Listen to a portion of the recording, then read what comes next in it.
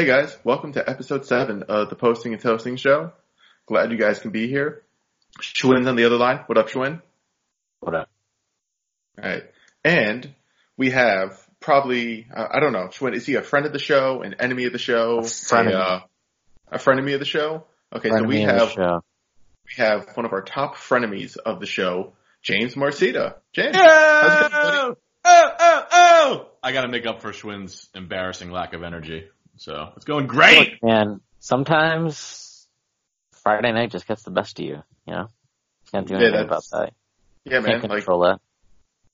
What'd you do? Anything good? I mean, nothing good. Naughty! Yeah, you know me. Just, I live clean. My body is a temple. You live the straight edge life? Yeah. I mean, a soda on a Friday night really gets me going. Oh man, what type of soda was it? Mountain Dew, Code Red. Ooh, Code Red. That's a bold choice for your once a week soda. Yeah, I like to push the boundaries sometimes. You guys remember Surge? Remember that soda, Surge? Surge Cola, yeah, I do. That was it was 17% more caffeine. Do we really need that? Yeah. Kids that was the first fad I was aware of. I don't know if that's true, but it was one of the earliest. Jolt was one too, right? Jolt Cola. Yeah, Jolt was big. Surge just took fourth graders by storm. That and Snap bracelets were kind of the two first fads I remember. Well, the Snap bracelets actually came back not too long ago. I thought I saw one in the wild the other day. They exist again? They've been unoutlawed? Is that like a bro thing? That feels like a bro thing. Decision. No, they're back in the style, but back a couple years ago, everyone was wearing Snap bracelets for a year or so. Everyone in Dallas, where you lived? Everyone in Dallas, everyone in... Cuban's arm was just all Snap bracelets. So just all MAGA people were... Yeah, pretty much. Mark Cuban had it for every woman his employees sexually harassed. He had one for each one on his arm. Got him! That's all I'm going to do. I'm just going to roast Mark Cuban every single episode until I get a lawsuit for this is slander and libel for my image or something like that. That'd make me feel happy. Welcome everybody to Locked On Shitting on Mark Cuban.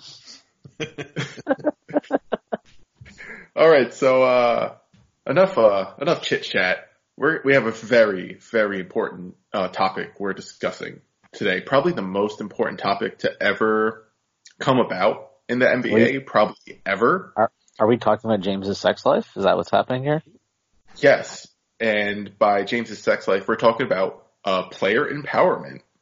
Schwinn, you were the one who brought this up, and I'm going to paraphrase what you said. You can always correct me if I was wrong in the mischaracterization. But there's this tension, they did. You wanted to talk about this because there's almost these conflicting ideas and these thoughts and feelings between players, this current wave of player empowerment versus almost self-responsibility. And it's kind of hard to separate the two between it. And we just kind of wanted to work out our thoughts and takes on it. Is that a fair thing to say that you wanted to do? Yeah. I think that's what I had in mind. Okay. So, do you want to lead it off for your take on it, or do you want me or James to? Yeah. I don't really necessarily have a take, but I have conflicting thoughts on it because I'm all for players, having agency to do what they want. But, I feel in a lot of ways, it's almost players have less.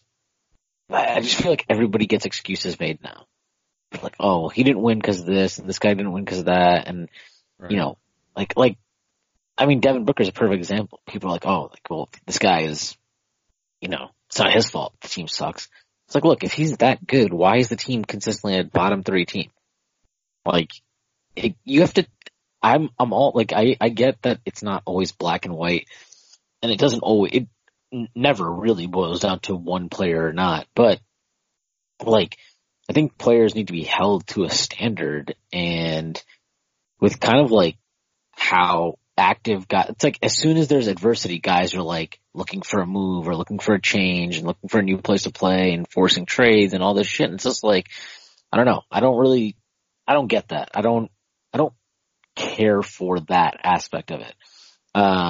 And I do wonder if like having these short-term contracts that owners pushed for actually has kind of backfired in that way, because players are just like, they can get out sooner, right? Like, you remember back in the day, like fucking give like Jamal Crawford a 7-year contract? Shannon Anderson, 145-year contract. Yeah, I mean, well deserved, earned it. So for me, it comes down to, when you're talking about player empowerment, it's like, what rights do players deserve and what do you owe to an employer? So there's different, situations in which a player sort of like flexes their power. And I'm more sympathetic when it comes on a rookie contract on a lot of levels, because I think if you're talking about what rights do a player deserve, I think they should have the right to pick where they work given, demand. Like, if someone wants them, I think rather than the draft, I don't think that's really fair from like I don't think it's fair from a labor standpoint. It's not very American. It's not very American. So, I'm not a fan of the draft from a labor standpoint. So, like, I'm really sympathetic when someone's like, get me out of here. I never want to be here to begin with, regardless sort of how well or not a front office is executing a plan. But then if you have someone like Paul George, who's already forced himself out of a place once, and now is like, you know what, there's something better, get me out of here no matter what, I don't celebrate him going to LA as like player empowerment. I do think if you're an adult and you sign a contract and there hasn't been some sort of like wild breach of that contract on the other person's part, then you owe it to them to stick it out, So like, if ultimately in like, on planet Earth, like, everyone just gets whatever the fuck they can. So I guess like, if you want to do something and you figure out a way to do it, good for you on some level, but I'm not gonna, no matter what, be like, this is great for labor because you just like got to cancel this contract and, nothing matters. I think it's crazy. Like, we've just had back-to-back years where like elite players punted a year of their prime to get a move. Yeah. Like, Kawhi punted a year of his prime to get a move, and AD punted a year of his prime to force a trade. And it's like the AD thing is especially ridiculous, just because like how at least Kawhi was just like weird and quiet, and it was like everybody kind of knew what was up, but he didn't blow like he wasn't. I think it is a good thing to not be public with it, even if everybody can kind of read the tea leaves. Whereas I think the AD thing was just handled so poorly on his end. And like, I'm fine with him saying the Pelicans suck and they've been mismanaged, and I'm at a point in my career where like, I'm not going to resign here, so just get me the fuck out. I'm fine with that. But I'm not fine with like, you have a year and a half left in your contract and you're just not going to play games. Like, I don't, and the thing is like, people will be like, well, the organization held him out. And it's like, yeah, of course they held him out, because the guy wants out and he's their most valuable trade asset. Like, he's kind of forcing them to hold him out. Why would you want to, like, if he wants to leave and you have no shot at the playoffs, no shot at anything, why would you play him, right? He was playing on an extension, right? Like a max extension? Yeah, he got a max extension. Yeah. So it's less sympathetic then, because they sucked before, Like, it wasn't some, oh my God, like I just figured out, like, the same people in charge. He valued getting the max money more than getting out and exploring the market, right? Like, that was his choice at that time. He made that choice. Because if AD goes to him, he's like, look, I don't want a 5-year contract. I want a 3-year contract with a player option. Are they going to say no? No. They're going to be like, okay, fine, whatever the fuck you want. If he just like holds firm to that, because even if they refuse to offer that to him, he can be like, okay, well, I can get that exact offer in free agency, and you're going to end up matching it, so you might as well just give it to me. Right. It is weird because I don't ever sympathize with the governors of the NBA, and I'm not like mad that they were wrong, but from a fan standpoint, it sucks. You get this guy, you think you have him for however long, and then they're gone. I don't know that it needs to be. The thing is, like, what do you do to change that? Like, I think we all kind of agree that AD's kind of a little bitch in some ways, right? Would I say that to his face? No, absolutely not. I wouldn't, because I'm a little bitch too. No, I would say it, dude. I could take him. You've seen me. That's true. That's true. Yeah. Schwinn's like, he's the kind of guy, like, he would duck down real quick and slice his Achilles. That's what I would definitely punch him in the balls. Yeah, okay, I can see that. Uppercut? Yeah, that would be the move, right? Because I don't really even have to like duck to uppercut him in the balls. I just be like, Yeah, he's a big man. He's a basketball player. They're tall. But yeah, like, do you guys have an idea for, should something be done to curb it? Or is it enough that we can just call these people out in the public sphere in front of our millions of fans as being little whiny babies? All right, I have an idea, like a half-baked idea that I didn't really flesh out at all, so we can do workshop it. Let's workshop right now. So when we talk about the idea of like player empowerment and we equate the NBA players to laborers in the context of we are laborers in our own markets. But the difference between, I would say, the three of us as laborers compared to, an NBA player is that they're actually signing contracts, right? Like there's actually defined years of employment in terms of you're going to play X amount of years for this organization. I don't know how you guys are structured. Right. It's not at will. It's not at will. Exactly. So the idea of like, since I'm hired at a specific organization, I didn't sign like a contract as like a contractor, as like I could do that, but I'm working for this organization at will. And then there's a courtesy, like almost like a professional courtesy of I'm going to be leaving in X amount of weeks to do so. What if we just get rid of contracts in a way, like an actual year defined contract, so we could there's actually more free market and freedom of movement in the idea of, you get what I'm kind of getting at? Like the idea, like I think we're like when we wouldn't that just exacerbate the problem? Because then guys would be like if you can basically cancel, and you have to have contracts, because if you don't have contracts, then like the entire structure of the league is impossible. Because because how do you can't. You have to have like a cap, right? You have to have a salary cap. If you have at will employment, a salary cap becomes way weirder to negotiate from a league standpoint. What if we got rid of trades? If we got rid of what? There's no trades. Like the team and the player have to honor the specific years of the contract. You eliminate the concept of trades. That would suck. There's no. It would suck. I think there needs to be like so like for example, right, when AD basically like played his hand and the Pelicans were forced to sit him, or not forced to, I guess they chose to sit him, but I think we can all agree, like to an extent from their end as a business, it made sense to protect their investment to just if he pulls a KD, then you're screwed. So, right. So like my thing is they couldn't fine him. He couldn't be fined for that. And like to me, I think there needs to be a standard where like if you request a trade, I think your contract should automatically be reduced. Like it should be you should get paid less. You should get fined or something. Like there needs to be some recourse. And I hate this because like I hate siding with the owners and shit like that. Yeah. But like it is like I think it's complete bullshit that like guys like Paul George re-signed last summer, right? He had full opportunity to explore the market, and he literally chose to not explore the market. He fucking re-signed the minute they had that huge party. Remember, like him and Russ had some like stupid party in fucking Russ's house, and Nas performed or some shit. Wait, really? I don't remember that, but that's that was the whole thing. Like Nas flown out to Oklahoma City. Yeah, and he was like, "I'm back. We got something to prove. Like that, we're trying to prove that." If Melo wasn't here, we would have won the chip. Do you think he just did hate me now like 100 times in a row? Yes, I hope so. Definitely. He probably did Uchiwali 100 times. I hope so.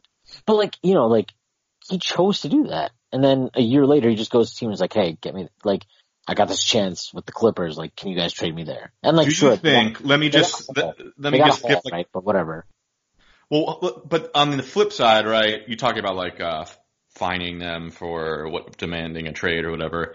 What if an owner, they are unscrupulous. So what if you're in a situation where someone just decides all they want to do is maximize profit and they get rid of all their best players or whatever dumb shit that owners have done throughout, the history of ownership, and then they have a legitimate case to want to get out. You know what I mean? Like, but like, do you think, I think the league is financially in a place where that doesn't really happen that much anymore. Like, sure. Yeah, my first examples, I'm thinking more of like baseball, to be honest. So maybe that happens in baseball all the time. But like in basketball, like, just in terms of the NBA, I feel like sure, when you rebuild, you want to get off long-term salary, but that's more because like, Well, yeah, that's just yeah, it's not really about like Well, what if you are not expecting a rebuild and then they change course? Like they sign you to a 3-year deal, and then like in year 2, they're like, you know what, we're stripping it all down, and you're like, what am I doing here? I don't know. I could think of an example. Maybe each team should get like maybe a player should get one. They should get a veto, like at one point or something. Like I think the way I would do it is that the first 2 years, like so, if a team signs 4 year, whatever, anything over let's say 2 years, right? The first 2 years of any contract, that player cannot, unless they approve the trade. So like for the first 2 years, essentially every player should have a no trade clause, I think. And then after that, and then it's like, so then you're giving the player like, you know what I mean? Like they're at least getting some stability there with their contract for the first couple of years. The Paul George law. Kind of has to, yeah, and then like the team has to like, it kind of eliminates the idea of like, well, we'll sign this guy and then we'll just move him for assets. Or Blake Griffin.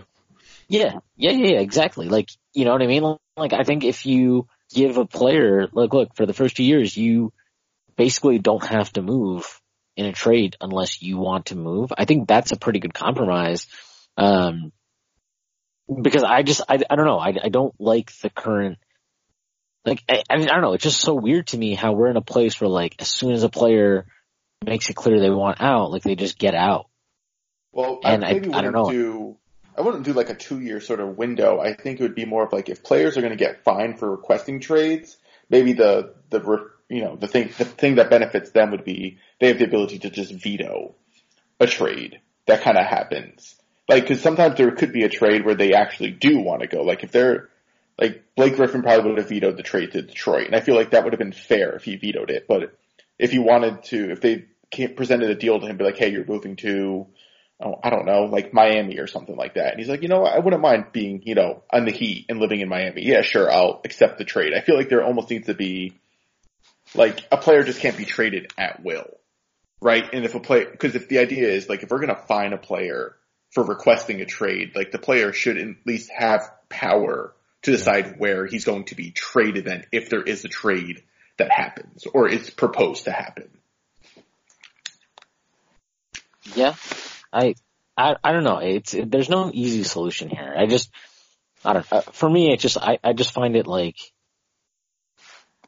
it's almost like disturbing how I hate the idea of like loyalty in sports or whatever, but like how can you build something if players are just not really committed to it? And like, I don't know. I don't know if there's an easy answer or easy solution. I don't think there really is. I think we're kind of in a space where players know they have this power, and I do think whenever the CBA is up, which is 2021 or something, that there's probably going to be a lockout, at least for a little bit. I don't know if it'll cost games, but I find it hard to imagine that owners are happy with the status quo.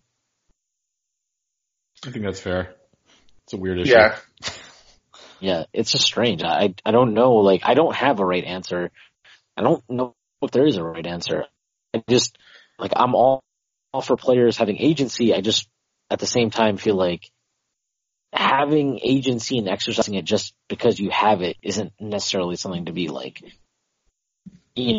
praised and lauded, which it weirdly was. Like, the Porzingis thing was weird too, because so many people were like, yo, yeah, he just wanted out and he got out. And it's like, okay, but like, that's a little bitch move. Like, yeah, I mean, I think shame is the answer, honestly. Like, because we've seen that these guys do care about how they're perceived, as most humans do, right?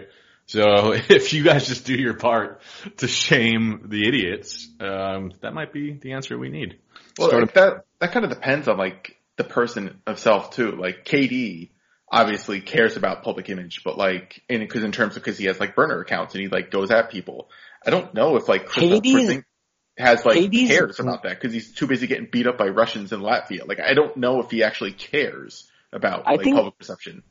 KD is incredible because he cares so much about public perception, and then he consistently makes moves that like are so easy to clown. He's a moron. He loves Kyrie Irving. Like, he's been Pied Pipered to Brooklyn by Kyrie Irving. Like, come on. Yeah, so I was actually listening to was the Open Floor podcast. This is like 2 weeks ago, and they had Michael Leon. He writes for The Athletic. I think he used to write for like Yahoo Sports. But he's like been pretty connected with KD and a lot of like the DMV guys. This one as well.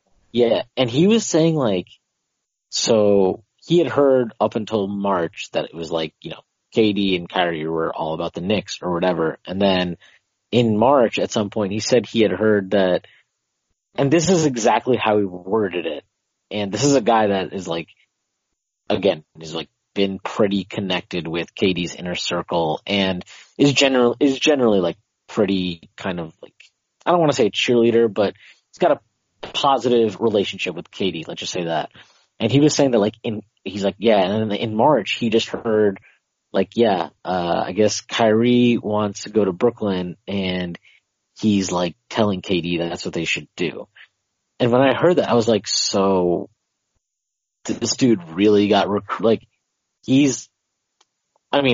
think when he got hurt initially, people had kind of reached the consensus that he was the best player in the league.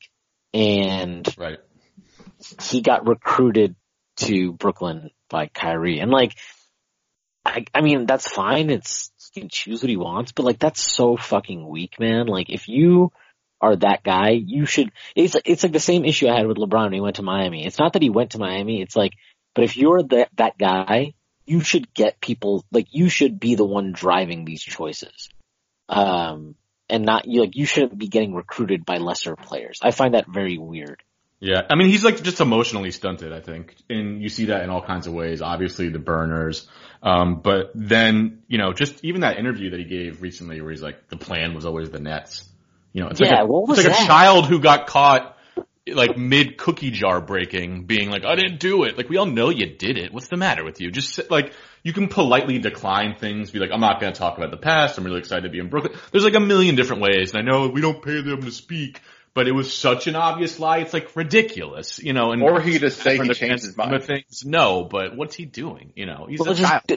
Don't insult our intelligence. Like, that's really all it is. It's like, look, man, if you wanted, like, if he had just been like, look, I wanted to go to Brooklyn, like, it wasn't so much what he said, it's how he said it. He made it sound like so ridiculous that there were these rumors floating around all year. Right. It's like, dude, shut up, man. Like, all you haters are spreading lies. It's like, dude, shut the fuck up, man. Like, if that's what you need to tell yourself, that's what I'm saying, though. Like, I don't know that on some level, I almost feel bad for him because I do believe the reports of like, I don't really feel bad for a spoiler alert, but I do believe these reports that he wanted to go to the Knicks regardless of Kyrie and then got hurt and was like, well, I'm going to suck, so I don't want to go there by myself and then have everyone shit on me. Like, that sounds believable, honestly. And you're not going to say that out loud, so I get that, but then just talk about why you like Brooklyn. Be like, look, it's great here, blah, blah, blah. And, there's just so many ways to diffuse that kind of thing. And the fact that he still doesn't get that at whatever age he is with his bald ass head is kind of remarkable. It's like, you're too old for this dude. You're extremely bald. He's younger than you and he's bald, man. Yeah. Shameful. It's because he's been telling all these lies. It's a known fact that lies make you go bald. I just spit truth, so I got a full head of hair. Isn't LeBron younger than James too, and he's also bald? Yes. Is LeBron younger than James? Yeah. Let's just say yes. We don't need the internet. I'm about to be 37 in a month, so yeah, I think. Jesus, you're so fucking old. Yeah. That's rough. How many Bud Heavies are you gonna have to celebrate your 37th birthday? 37. Yeah, you have to have one. Like, that's how it works, right? Every year you just add one more beer that you have to have that day. And then you draw a marker on your arm every beer that you drink. I remember actually doing that I remember actually doing that on like my 19th birthday, and I felt like such a fucking tool the next day when I woke up. That's good. I'm glad you felt that way afterwards. Because I knew people who did that for 21 or whatever, and they were like the corniest people. I was like, dude, yes, I'll drink that much probably, but like. Yeah, dude, I did this in 6 hours. Like, okay. But Why do I care? The friends who are too obsessed when you start drinking, like, how many have you had, bro? It's like, enough to be drunk. Like, shut up. Like, dude, I don't know. I'm actually also super high right now. Drew, get us back on track. I'll get us back on track. I'm going to give you guys a choice of either a question I have that's related to our discussion about player empowerment, or we can just dive into the pitiful amount of questions that we got from from people who listen to the show. I mean, you guys got to step up with these questions. Like, when the tweet comes out, posting and toasting, I mean, ask a bunch of questions. Don't ask, not like four of you. I've always found that insulting our listeners is the best way to. It's a major key. Yeah, I think it's really. I'm pretty sure that's how it works. I mean, don't you like abuse the person and they like stay with you because like that's all they know? Like, I'm pretty sure that's how relationships work. Now tie it back to Mark Cuban somehow. Well, I mean, that's how Mark Cuban like treats his employees, and his employees treat women that way as well. And for some reason, women still are willingly working for the Mavericks organization, which makes no sense. It's like, ladies, like, stop working for them. They're awful human beings. They're disgusting. They don't treat you properly. Like, go work for a company that wants you and respects you. Drew is victim blaming now. I'm going to write the meanest review. I'm on this podcast. Oh boy. And Drew is victim blaming. My goal is to get you at least 3 angry reviews. Man, they just won't stop talking about their woke opinions. The shitty stuff. When you hosted Locked On Knicks before Gavin, didn't you have one person that just always would leave you shitty reviews? Yeah, one person was furious that... No, there were a couple. There was more than one, believe you me. One person was furious that I had an introduction. It was like, he just says all the shit he's going to talk about. Just get into it. I was like, so first of all, like, it's like company edict that we do this, bro. Like, chill out. Second of all, every podcast, except for your guys, does this. So maybe you're innovating. I hope this guy's listening to your show. Cause is being lazy innovating? Because that's fine. Yeah, I was gonna say, yeah, that's what disruption is. But I did have one guy who was like 4 star. He gave me 4 stars, and he was like, "Yeah, like really, like good, blah blah blah." But I fucking hate his opinions. Like he's like a little bitch. Like, but he still gave me 4 stars, and I was like, "Nice, all right."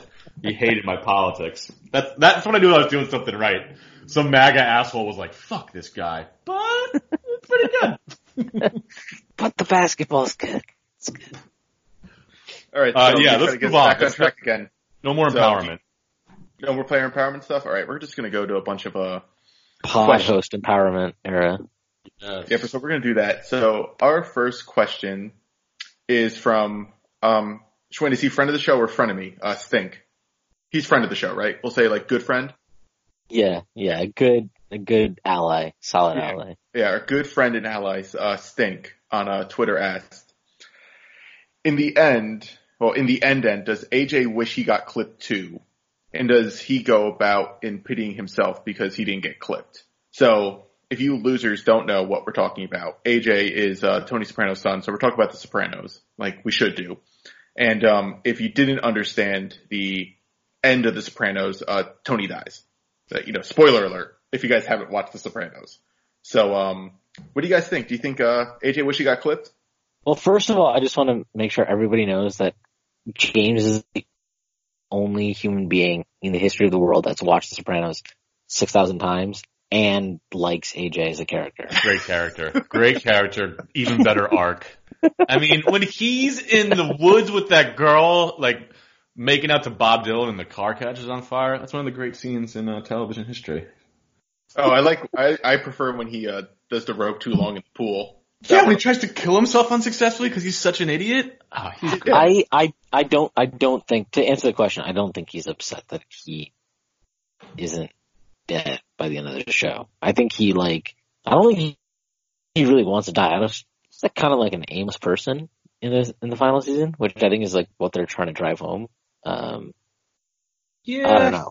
I think he's happy with he struggles with it for a little bit, but then he comes out, like, he is stupid, and then he comes out of it like, okay, I'm driving a Mercedes and picking up my high school girlfriend like a creep. Well, Like, I feel great. So here's the thing. So when Tony first dies, does AJ want to like kill himself? I don't think so. But if the Sopranos then get ostracized the same way Vito's family does, and they have like no money, and whoever is Tony now is like bashing in Carmela's windows with a golf club, then AJ might be upset if he doesn't have the material trappings that he loves so much. But well, I mean that's the whole point of the final, right? It's to like just show how like everybody gets corrupted by Tony. Like, cause everybody does. Yes. Like their entire family does, basically. They all succumb. But like, I mean, I don't know. I don't think AJ, like, what even drove his initial suicide attempt, right? It wasn't like any specific occurrence, if I remember. Like, I don't think it was like. I'm a little foggy. Is it after that woman dumped him?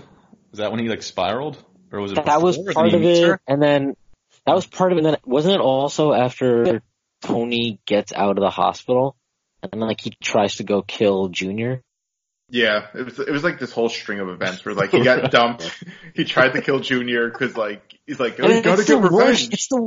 It's the worst murder attempt ever too. His plan was just like, yes, I'll just like go to his like adult care facility with a fucking gun. Like, what? And shoot him in front of everyone. Yeah, and then I'll just walk out. It'll be fine. Like, no, it won't be fine.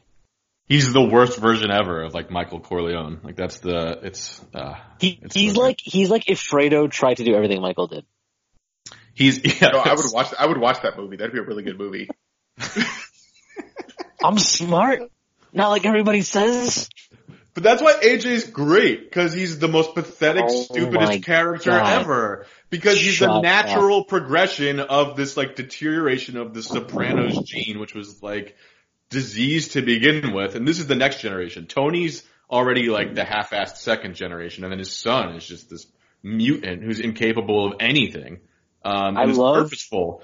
It's purposeful. I don't know. I love when Tony just like he tells him, he's like, yeah, Bobby's dead. And AJ's like, this is really sad. I'm really depressed. And then Tony just beats the shit out of him.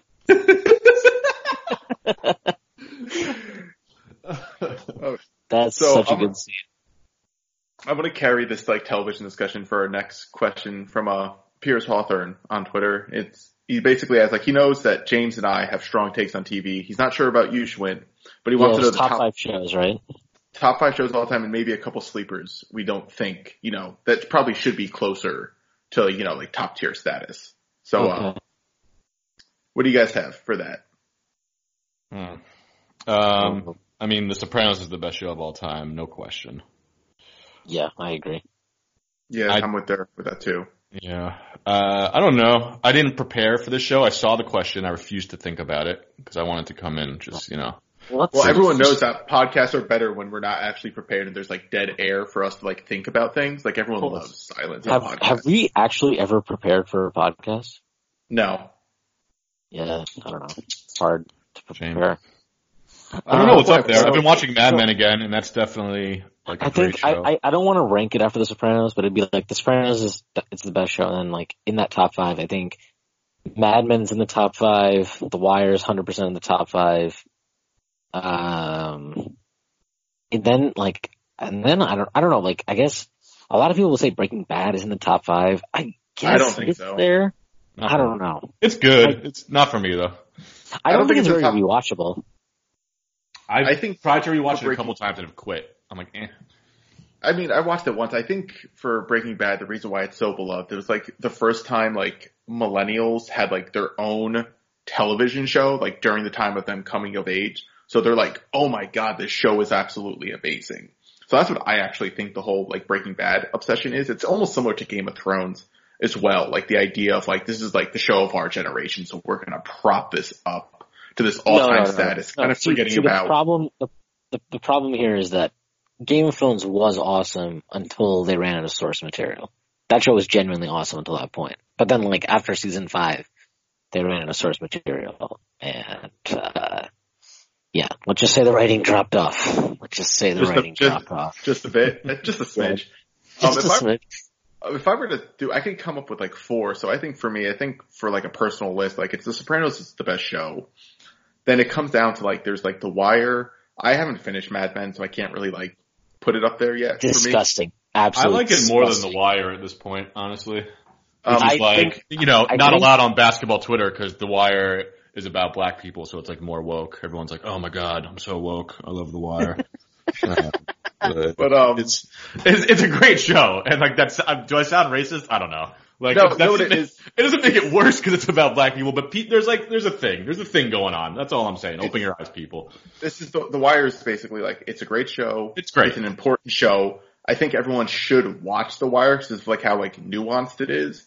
But I do think there's like an element of like a bunch of like fake woke like white millennials or like you just don't understand. It's virtue signaling. Like- It's great, but give me a fucking there's other things. To act like it's science that it's the best show is so stupid. Well, that's kind of the thing. Huh? I'm trying. For me, I would add Twin Peaks and the Twilight Zone.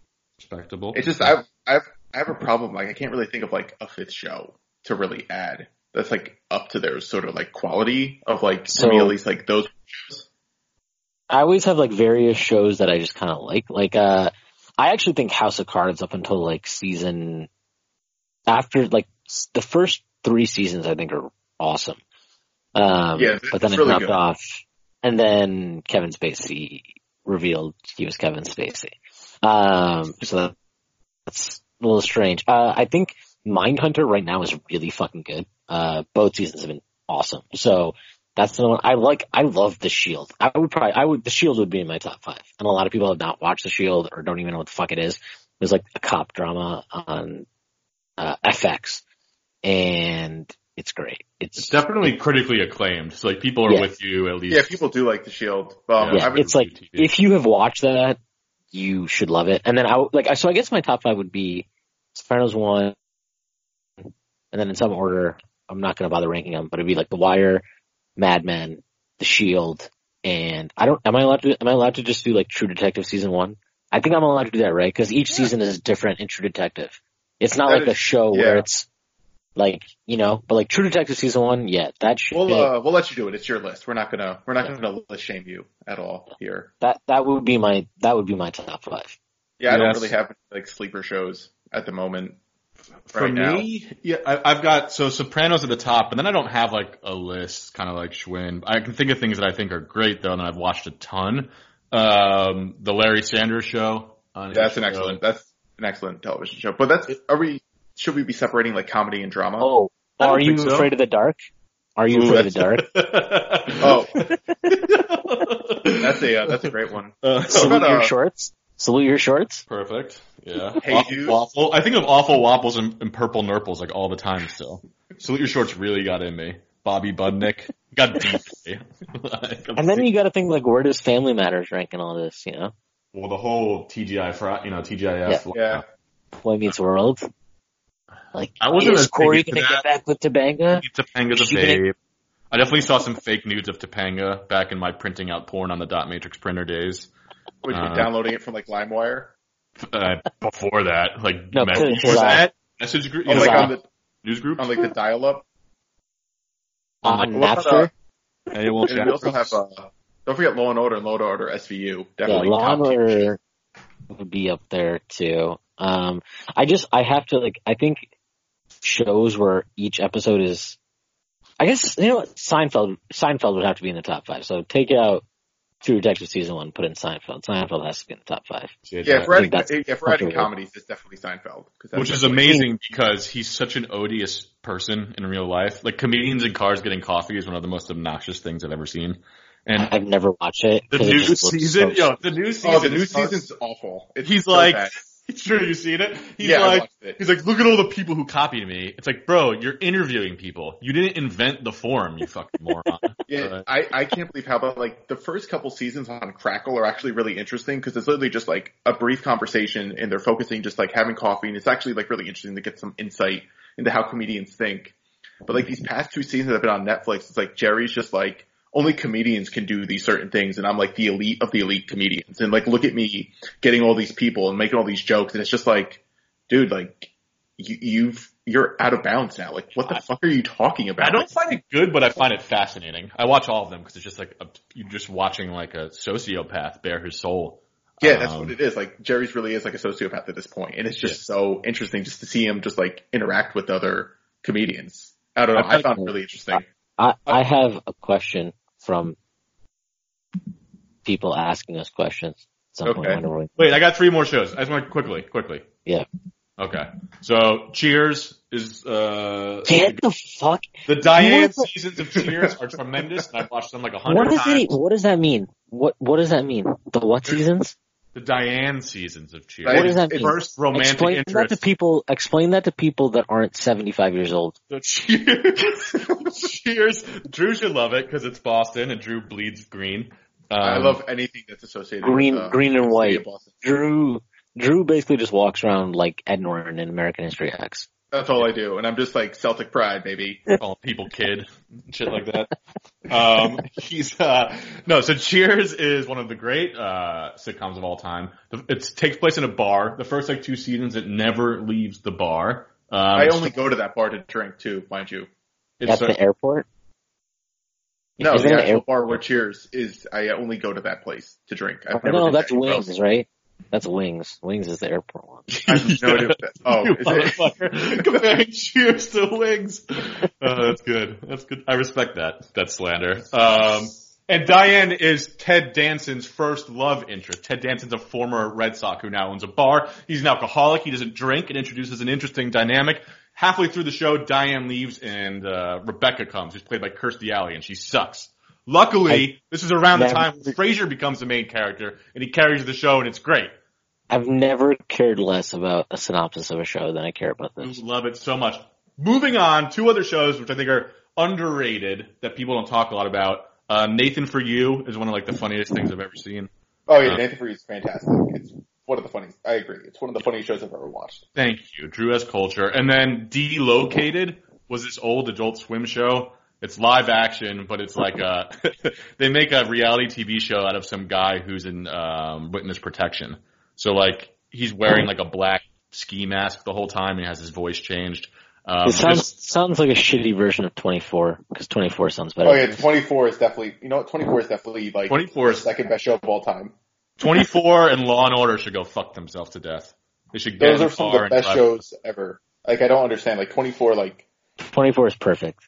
Jack Bauer cuts off it's so realistic. In season 2. Like I don't understand. How could you sit there and be like that's bad? I think my favorite season of 24 was when he was addicted to heroin. That was a good season. Wait, was it? Yeah.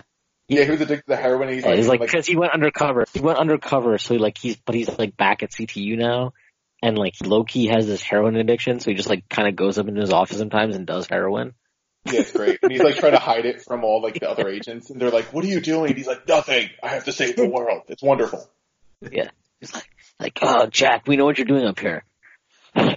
Chloe, I don't have time for this." Codes. Nobody has the codes, Jack, other than the president. Chloe, I don't have time for this. Give me the codes. Trust me or not. I don't know. You're trying to blow up a fucking nuke in LA because you want to catch some terrorists. Like, Jack, I mean, I don't know. It's tough, man. It's tough because he saved America so many times, but it's like, you know, at some point you're bound to fuck up, right? Mm. So it's tough out here for American heroes. So, yeah, man. Tell me about it. All right, so I'm gonna have a basketball related question right now. Boo! Yeah, I have a basketball related question too. Okay, what's your question? I think he added you on it too, but this is from at NY Critics with. I was actually about to read this one too, so look at that. I was gonna read it. So I'm just gonna do the second one or the second tweet, and just specify the first thing. Biases aside, bet the under on the Mavs at 40. Bet the over under on the Mavs at 40.5. I think that's what he was asking anyway. So yeah, the line is 40.5. Do you go over or do you go under? I think I go over. I'm probably going over as well. Like, I mean, if number 6 is like healthy for at least half the season, they should, get there, like at least reach like 41, 42 wins. Like they'll rack up a ton of wins in November. We know that. How many did they win last year? 33. But they actually had the point differential of a 38 win team. Stay woke. Oh, there you go. I don't know, man. Like, who's their starting lineup? Timmy's in it? Yeah, so it'd be Doncic, Timmy. Hardaway, number 6. I don't know Who's after the that. center? Dwight Powell? Oh, Yeah. Dwight Powell. Yeah, ooh. Like yeah, power Dwight Powell. forward? Dwight Powell's a very underrated player. He has great analytics. Oh, Dylan Wright. Boban? Is Boban starting? Oh yeah, Boban might start. He might start. Yeah. That would And be then Dylan Wright probably will start. Who's their point guard? Dylan Wright? Doncic. Oh, that's right. And then But I mean, Dylan Wright's like the the traditional combo guard. the one, Like then. Who's there? Dylan Wright. I think he'll start. I'm pretty sure he'll start. I mean, I they think probably- Jalen Brunson too. I think they just have enough. They have enough where I'm like, Seth they'll win Curry. 41 games. Like Rick Carlisle is he's one of the best in-game coaches. I think that's 41 wins seems very much in play for them. As much as I. Oh, As long One as to Kristaps not- is healthy, they'll be like a 500-ish team, you know? Like, so, like you said, November, December, I don't know. Yeah. the, well, this is the second part to November, this question. December are going to be crazy for Mavs fans. Just so optimistic, and then it's hard though. He gets tired in January, man. He's talked about it. It's tough. Yeah, like, I'm just he's so a tired professional right athlete. now. I'm just so tired right now. And then he'll do a shot to new beginnings, sometime around February. Looking forward to the next season with his brother. That was literally the corniest story ever. Like, yeah, so he tore his ACL. We came back to the apartment, and we just, we did a shot of tequila, and like that was it. I was like, you guys sound like the fucking biggest losers in the entire world. Like, fucking, you came back to his apartment, did a shot of tequila at 1 a.m. and then went to sleep? This guy rapped along to Riding Dirty like 8 years after it came out. Seriously, like he thought it was cool. Filmed it, put it on the internet. I mean, He also said his favorite rapper was Drake. How soon they forget? We deluded ourselves into this fucking guy. Sad. Yeah, he sucks. wants the chips Definitely with the sucks. dip, Do you guys know the second part of this question? Because it says like which Duke product was going to have a better rookie season, R.J. Barrett or Daniel Jones? Like who's Daniel Jones? Danny Dimes, baby! He's the Giants, the guy they picked at quarterback at number 6 overall. So, Danny Dimes! Yeah, but isn't Eli still the quarterback? I mean, yes, but Daniel Jones is likely to get minutes at some point. Oh. Okay, I don't care about football, so that was really weird. They're like Duke Pro. I was like, who the fuck is Daniel Jones? I was like, is he the backup point guard that got drafted? I was really Probably going to confused. be MVP this year, to be honest. Oh, he's gonna be the MVP of the football? NFL, yeah. Mm-hmm. The thing is, you just have to trust Dave Gettleman, He knows what he's doing. He's just got it in his blood. It's just the hog mollies. Football guy. But okay, to answer the question, I think RJ Barrett will be a better rookie than Daniel Jones, be a better rookie. But that's also largely because I think like the learning curve for a rookie quarterback is a lot harder, and there's less minutes, right? What do you mean? Say what? Like, there's less opportunity to kind of figure it out in the NFL because you only have 16 games. Yeah. Right. Whereas like RJ Barrett gets to go out there 82 times a season and get his ass kicked. And like, I think he'll probably be better for it and is likely to progress more. Whereas I think Daniel Jones, I mean, who the fuck knows, man? Like Mara apparently doesn't even want to start this guy. Well, it's weird. They have this whole Eli thing. This isn't a football podcast, so I'm not going to get too deep into it. But I think if the Giants are not winning games, Daniel Jones will play. That's basically what's going to come down to. And if they are winning games, then I think it's fair to not play him. Like if they get to the playoffs with Eli, I mean, like The recent track record would suggest that they will not be winning. Right. So I mean, I think what's more likely is that like 6 games into the season, 8 games into the season, like he starts. So are you actually going to watch the Giants this year? I watch him every year like an idiot, even though I'm like, well, when they suck, it's easy to not. But then if I think they're gonna, like, they have they win a couple games in a row or something, I'm like, ooh, and then I start. Like I kind of watched some toward the end of last year, like a moron, but I don't know. It's having seen multiple good Giants teams, it's easy to identify when they're gonna suck, like right away. I'm like, oh, it's this flavor. And so I bail on seasons early is what usually happens the past 10 years outside of when they randomly like win Super Bowls out of nowhere. Who do you think is the more... great Giants talk. Who do you think is the more annoying... No, we're done with the Giants talk. Who do you think is the more annoying Jets fan we're done. in the PNP Slack? Zach or Alex? I'm respecting Drew here. No, how about this? They both suck, and we're done talking football because football fucking sucks. So we're going to either end it on a serious basketball question or a joke basketball question. Your call. You can just do both, right? We got a little bit of time. All right, we'll do both. Streets want to listen to James Marcita. That's true. All right, we're gonna do the serious one first, and I gotta find it again because I was very organized with it. Okay, we're actually gonna do the second question from the NY Critic. Now that we're 1 year done, like, how do you feel about the draft? And do you believe or don't you believe it overly benefits mediocre bad teams? Wouldn't it be simpler way to eliminate tanking without screwing over bad teams would be to give each team equal odds? So basically, like, what are your thoughts on the revamped draft and, what do you think? I have a very, very specific thought in the draft, and I've talked about this a lot.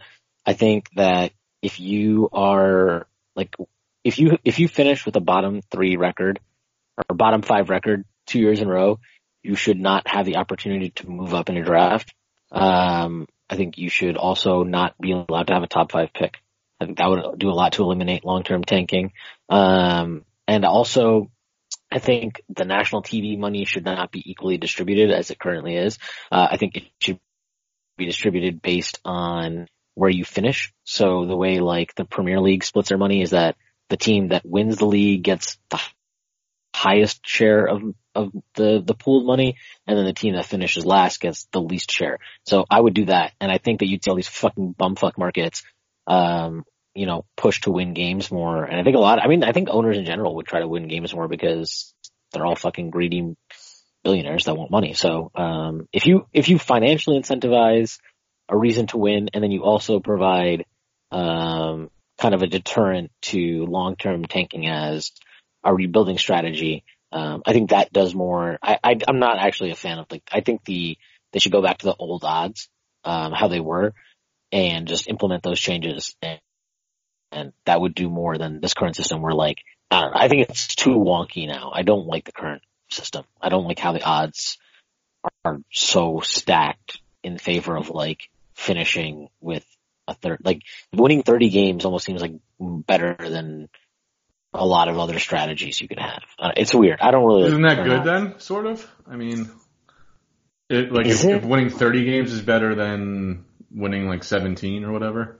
Because I don't know. I mean, like, the worst team still had the best odds of getting the top pick. Technically, you know what I mean? It's just they just have increased odds of not getting those. That's what is. I think the range that you fall is too steep now. I think it's fucking insane. Like, it's insane that the Knicks reasonable. I think they had a better chance of getting the 5th pick than the 1st pick. That's stupid. The thing that I don't really get is how come, this is an honest question, how come in the NFL it just works where it's in reverse order of how bad you are? Like, why would that? Games. But what does that do? I think owners don't have, like, so your margin, like, the odds of finishing with the same record as another team is way higher than it is in basketball, right? Right. So even if you're, like, tanking, that's not, like, kind of as foolproof as it would be in basketball. And then I'd also think, like, the fan bases in football will not accept, like, okay, maybe you can tank a season, but multiple seasons you can't do in football because it's like you only get, as a fan, you only get 16 games, right? Yeah. Like, it's hard. It's hard for people to, like, keep the long-term picture in view as much as basketball fans do in football, just because of how, like, you don't really get to watch your favorite team that much.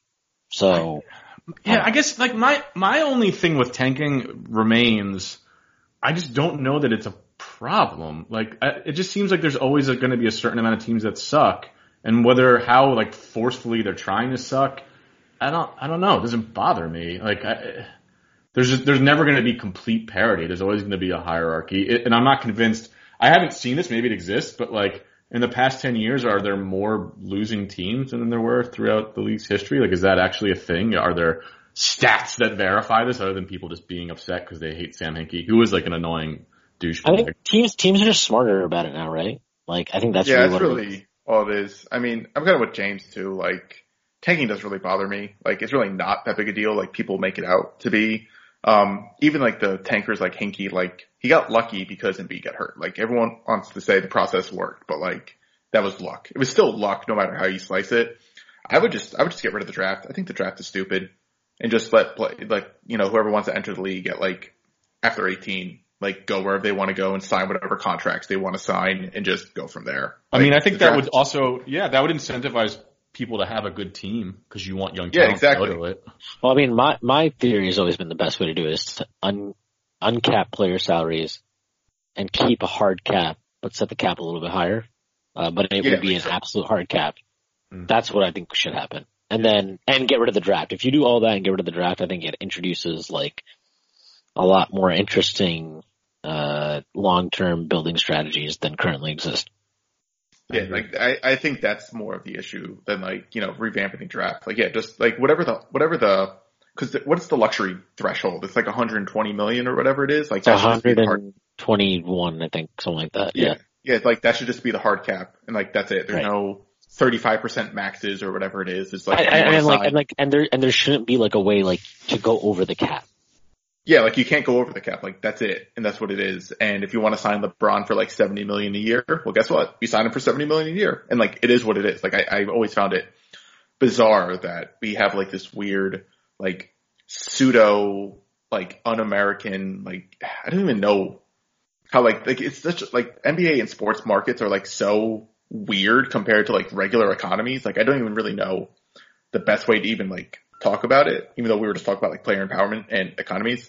Like I don't even think like most of us are like really like that equipped to really like delve into it. And that's why I think there's like a huge I feel like I'm going because you don't understand opportunity cost. Oh, is that it? Damn. Yeah. All right, I'll go read up on opportunity cost to fully understand it. Thanks. The problem with opportunity cost is learning about opportunity cost. Opportunity costs you out of so many other things you could be doing. Shit. You know I didn't think about that either. Right. I you know what? I think I'm just gonna read. James is so woke. It almost hurts. It honestly does sometimes hurt. How many times have you watched The Wire? I mean, I live it. Do you I know it's authentic because I live that life. That's how I know how true to life is. Do you get any sort of like I guess sleep? you are so McNulty. I mean, James really is McNulty. James would be McNulty or Bunk. That's it. Those are the only options. Yeah, there's no other way. You're one of those two guys. Like that's it. Like you can't be anyone else. Or you're the heroin addict that's friends with Bubbles that gets the shit kicked out of him. No, I want to be Bunk when he's like lighting his clothes on fire in a bathtub because he cheated on his wife or whatever. Oh man, that seems so funny. That's a good one. So good. Oh shit. All right, we're gonna end it on I'm gonna say friend of the show, Mike Plew. He asked us a very important question. I think probably the most important question ever asked in the history of this show. If each Knick player were a candy bar, which would they be and why? Each Knick player, that's a lot. Yeah, so Mike, we're not going to do all whatever, like 17 are on the roster. We'll do like, you know, whatever pops into our head. I got nothing against Mike, but I do want to say I hate this question because candy bars are all the same. What do you mean? It's like how are candy bars all the same? How are candy bars all the same? They have chocolate and nougat and nuts. Like it's like the Taco Bell menu. It's all just variations of the same stupid shit. How about these nuts? Oh. Wait, so you're trying to say that a Twix... That's a terrible take. That's such a stupid take. How is a Kit Kat and a Twix the same thing? Oh, because they're chocolate, bro. Put them both in your mouth and then tell me, Drew. Oh, we should do that. That's a great idea. How about we each get Twix bars and Kit Kats and eat them live on the next podcast? Yeah, we should all just put stuff in our mouths. That's what I'm saying. And there we go. That's even better. I would say, I'm going to try to answer the question. I would say Mitch is the Trader Joe's chocolate covered wafer bar because it's the best. What is this, a fucking ad? It is. So I would say that's what Mitch Robinson is. Then RJ Barrett could be is the left Twix bar, not the right Twix bar because he's a lefty. Then Is anyone a Payday? Totally nuts. Oh man, I was just thinking that. Kevin Knox is a Payday? Payday is almost totally nuts. Who's a Nutter Butter? Fizdale. No, Fizdale's a Milk Dud. That's not a candy bar. Yeah. Shut up. It's fine. True. Just candy. Just candy. Or we're just doing candies? I'm just gonna do candies. A candy bar is too limiting. Trier is would be like a Tic Tac, I feel like. I could see that. He's kind of got like a Tic Tac shaped head. Yeah, like he's just a Tic Tac. It just kind of just flows and just makes sense. What's Randall? Snickers bar? Yeah, he's a Snickers. I could see that. Or Baby Ruth, maybe. Who's a Milky Way? Is Frank a Milky Way? I think Frank's a Milky Way. What's the best candy bar for you guys? The like best what would candy bar? Yeah. That's the thing. Like, I never eat candy bars. We have the mini ones in like a bucket that just beg you to get fat at work. The best candy bar is not even a candy bar, but it's like the Snickers like ice cream bar. Ooh, those are good. Oh, those are really good. Yeah. So that's the best one. That's really good. I do like the bite-sized Milky Ways. Like, you know, like the small ones you get at Halloween time. Like, those are absolutely amazing as well. Have you had the dark chocolate Milky Ways? Yeah, those are really good. Who's a Twix? RJ Barrett. He's the left Twix, and then the right Twix. Yeah, then the right Twix can be doesn't really Dennis Smith Jr. I don't know. Okay, so Twixes are like brittle though, and they snap. So that's almost like more of a KP kind of crunch, right? Because it gets hurt, right? That's a good point. Yeah. Who's a Chipwich? A Chipwich? Is that really a candy bar? Is? No, it's not. I'm just asking. Ice cream sandwich, right? Yeah. Shouts to the It's It. It's a Bay Area ice cream sandwich that I just found out about. Really good. It's got a good cookie inside of it, covered in chocolate. Wonderful. Why are we advertising stuff that we're not getting paid for, guys? Okay. I mean, I'm getting paid for the Trader Joe's advertisement. Really? Are you? Yeah. You're not getting paid for that. You get paid because you work there, Drew. That's how it works. Yeah, but then I also do advertising. Like that's part of my that's part of my job description. It's part of your contract that you signed. Your 5-year contract. Yeah, my 5-year, $100 million contract. Wait, who's the Bart Simpson candy bar? What the fuck is it called? You know what I mean? Butterfingers. Oh, yeah, there we go. Butterfingers. Can't lay a finger on my Butterfinger. That is obviously Bobby Portis. Bobby Portis is definitely a Butterfinger. Yeah, that makes total sense.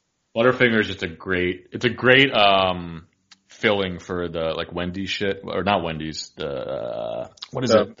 The Frosty. Fucking Dairy Queen. They got the the Blizzard. Yeah, the Blizzard. Oh man, I haven't had one of those in so long. I want that. I think I'm going to try to get that today. You should. And like Oreo and Butterfinger. I've earned it. You know. You've earned it. You've worked really hard on this podcast. Yeah, I've worked really hard on this podcast. I went out really hard last night. I think if anybody's earned it, it's me. The best thing is self-care after you get too drunk. You're like, I really deserve this. Like, I deserve this sausage, egg, and cheese right now. So bad. I worked for it. Yeah, totally. So, that's the worst part about drinking as you get older is I feel like the self-care part of it the day after it just gets more and more expensive. Oh yeah. Oh yeah. Yeah, definitely. So, this may be a good place to end everything. James, do you have anything to promote? Or plug? It doesn't really matter. Yeah, man. Buy NBA 2K20. Oh, Jesus Christ. It's everywhere. God. It's everywhere. September 6th, the full game. You can download the demo now for Xbox, PlayStation 4, and Switch. That's it. That's all you're going to plug. What are the most popular video games? All I'm going to plug is a AAA title. That's one of the most successful video games of all time. Yeah, that's all I'm going to plug. Duh. What are you, you just a fucking spokesperson for this shit? I am. As a matter of fact, they just fired Ronnie 2K to make me the guy. Oh, is that breaking news? Are you reporting that? Violating my NDA by telling you this. I've signed an NDA because I'm a very important person with access to very important information. But yeah, Ronnie's out. I'm in. All right. Well, that's breaking news, guys. You heard it here first on the Posting and Toasting show. So, Schwinn, do you have anything to plug, promote, anything like that? No, I've been trying to get myself to write, and it's like I just can't do it. But I'm gonna try. read my season preview on Julius Randle. I posted Yeah, and I'm gonna try to get a season preview done of somebody. I signed up for a few. I don't even remember who, but I'm gonna try to get it done.